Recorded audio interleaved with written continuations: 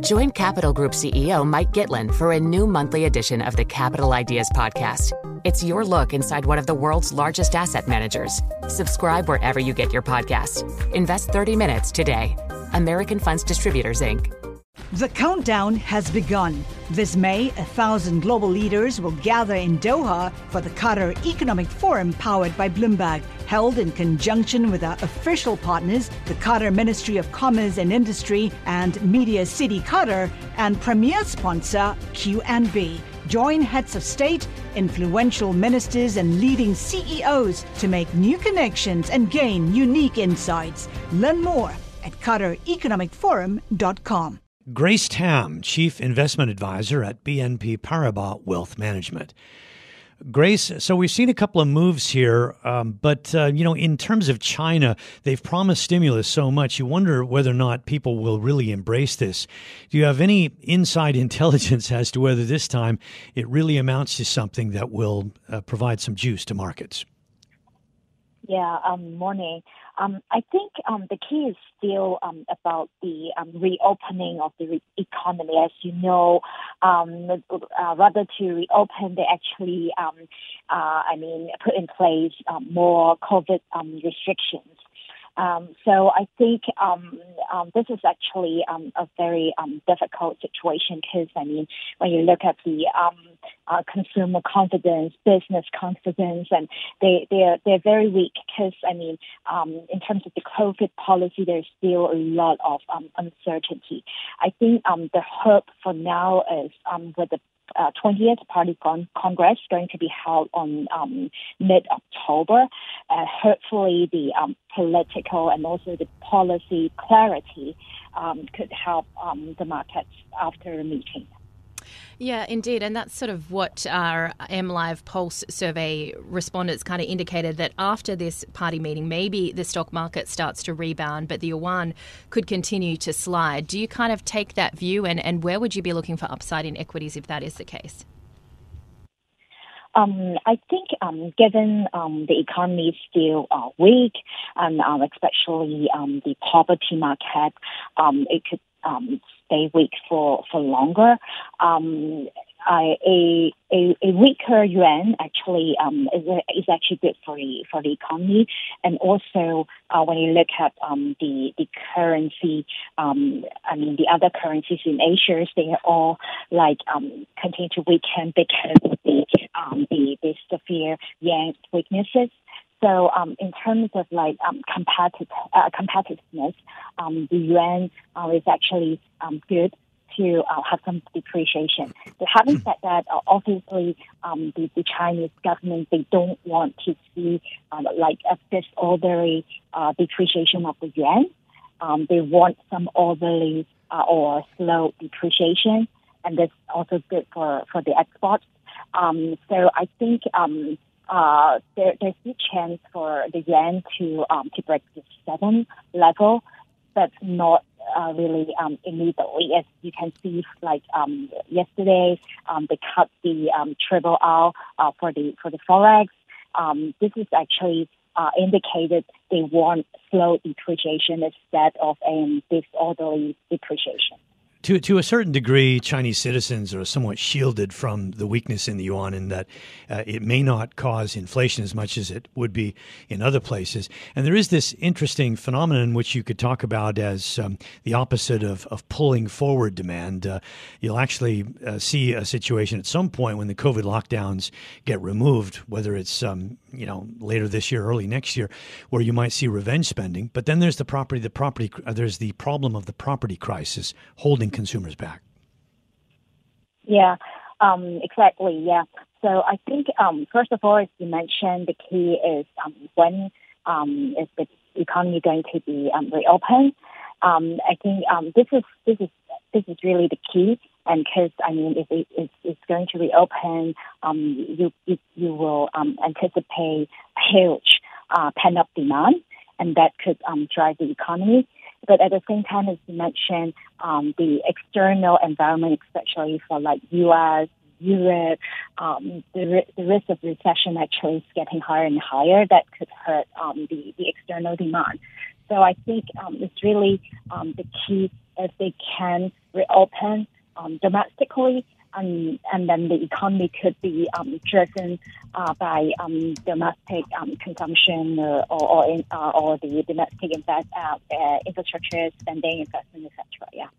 A 10th day there, Grace, of the stronger than expected bias with the PBOC fix. I mean, just tell us what your view is here of the PBOC really trying to stem this weakness. Yeah, I think they're trying to slow down the depreciation. Despite this depreciation is actually good for the economy, but I think they also worry about this orderly the depreciation will actually drive more like outflows from the country. Given your cautious stance here at the moment on basically most of the regions, the United States and European region as well, are you at all concerned that the feed in from Wall Street could be pretty negative here in the coming period, because you'll get traders coming back from holiday? It's sort of the end of the summer, and right now the outlook in Europe is so weak, and even in the U.S. with growth slowing and the Fed being so active that we could be getting some negative inputs here soon. Yeah, I also think in terms of the regional outlook, I think the key is the U.S. dollar. If the U.S. dollar continue to strengthen, that's actually bad news for the Asian overall outlook. And even when you look at the past, sometimes with the continued strengthening of the U.S. dollar, we could see like credit events in some of the emerging markets. So this is not really a good news for EM or Asia.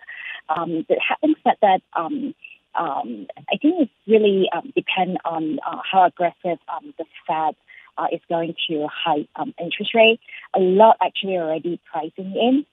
So, I mean, if especially for the August CPI data, which we see the trend of declining, we may see some slowdown in pace or smaller rate hike in the September meeting or even like November or December.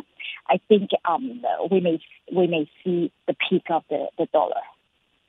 Let's talk about the yen, because that is another currency that is weakening amidst this dollar strength and interest rate differential. We did hear from an ex-official from the Bank of Japan saying that they should avoid raising interest rates for now. So with that in mind, and if we do continue to see this accommodative stance, how much further weakness do you see in the yen?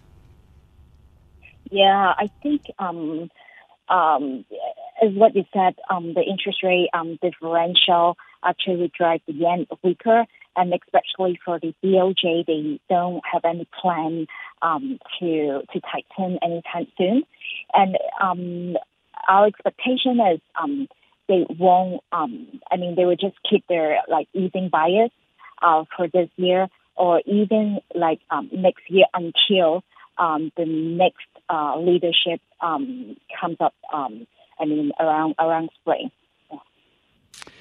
I got in a little bit of a tussle with a guest earlier this morning on the show because the guest was complaining about policy coming from both Europe and the United States, and we were talking about Russia's invasion of Ukraine was really at the root of the energy crisis in Europe, and whether or not he felt that policy, that American policy and European policy was the cause. And I suggested that it was more Vladimir Putin sending tanks into the Ukraine. Would you like to see the West get tougher on Russia here, or the reverse?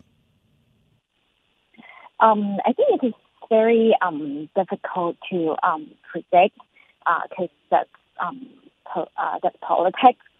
But I think in the near term, especially for Europe, the UK, the energy crisis actually could drive the economy into recession, and we actually expect a recession in the winter. But the positive news is when you look at the energy storage in Europe, it's actually filling up quite quickly, and for now it's like 80 to 90%, and this is good news, obviously. But But the key is how cold will the winter be. It is much cooler, then obviously need more energy, but it's not that cold, and then it's okay for Europe and UK. Yeah. All right, Grace, thank you. Grace Tam, Chief Investment Advisor at BNP Paribas Wealth Management Hong Kong, with us from Hong Kong here on Bloomberg Daybreak Asia. The countdown has begun. From May 14th to 16th, 1,000 global leaders will gather in Doha for the Qatar Economic Forum powered by Bloomberg. Join heads of state, influential ministers, and leading CEOs to make new connections, gain unique insights, and uncover valuable opportunities in one of the world's most rapidly rising regions. Request your invite for this exclusive event at QatarEconomicForum.com.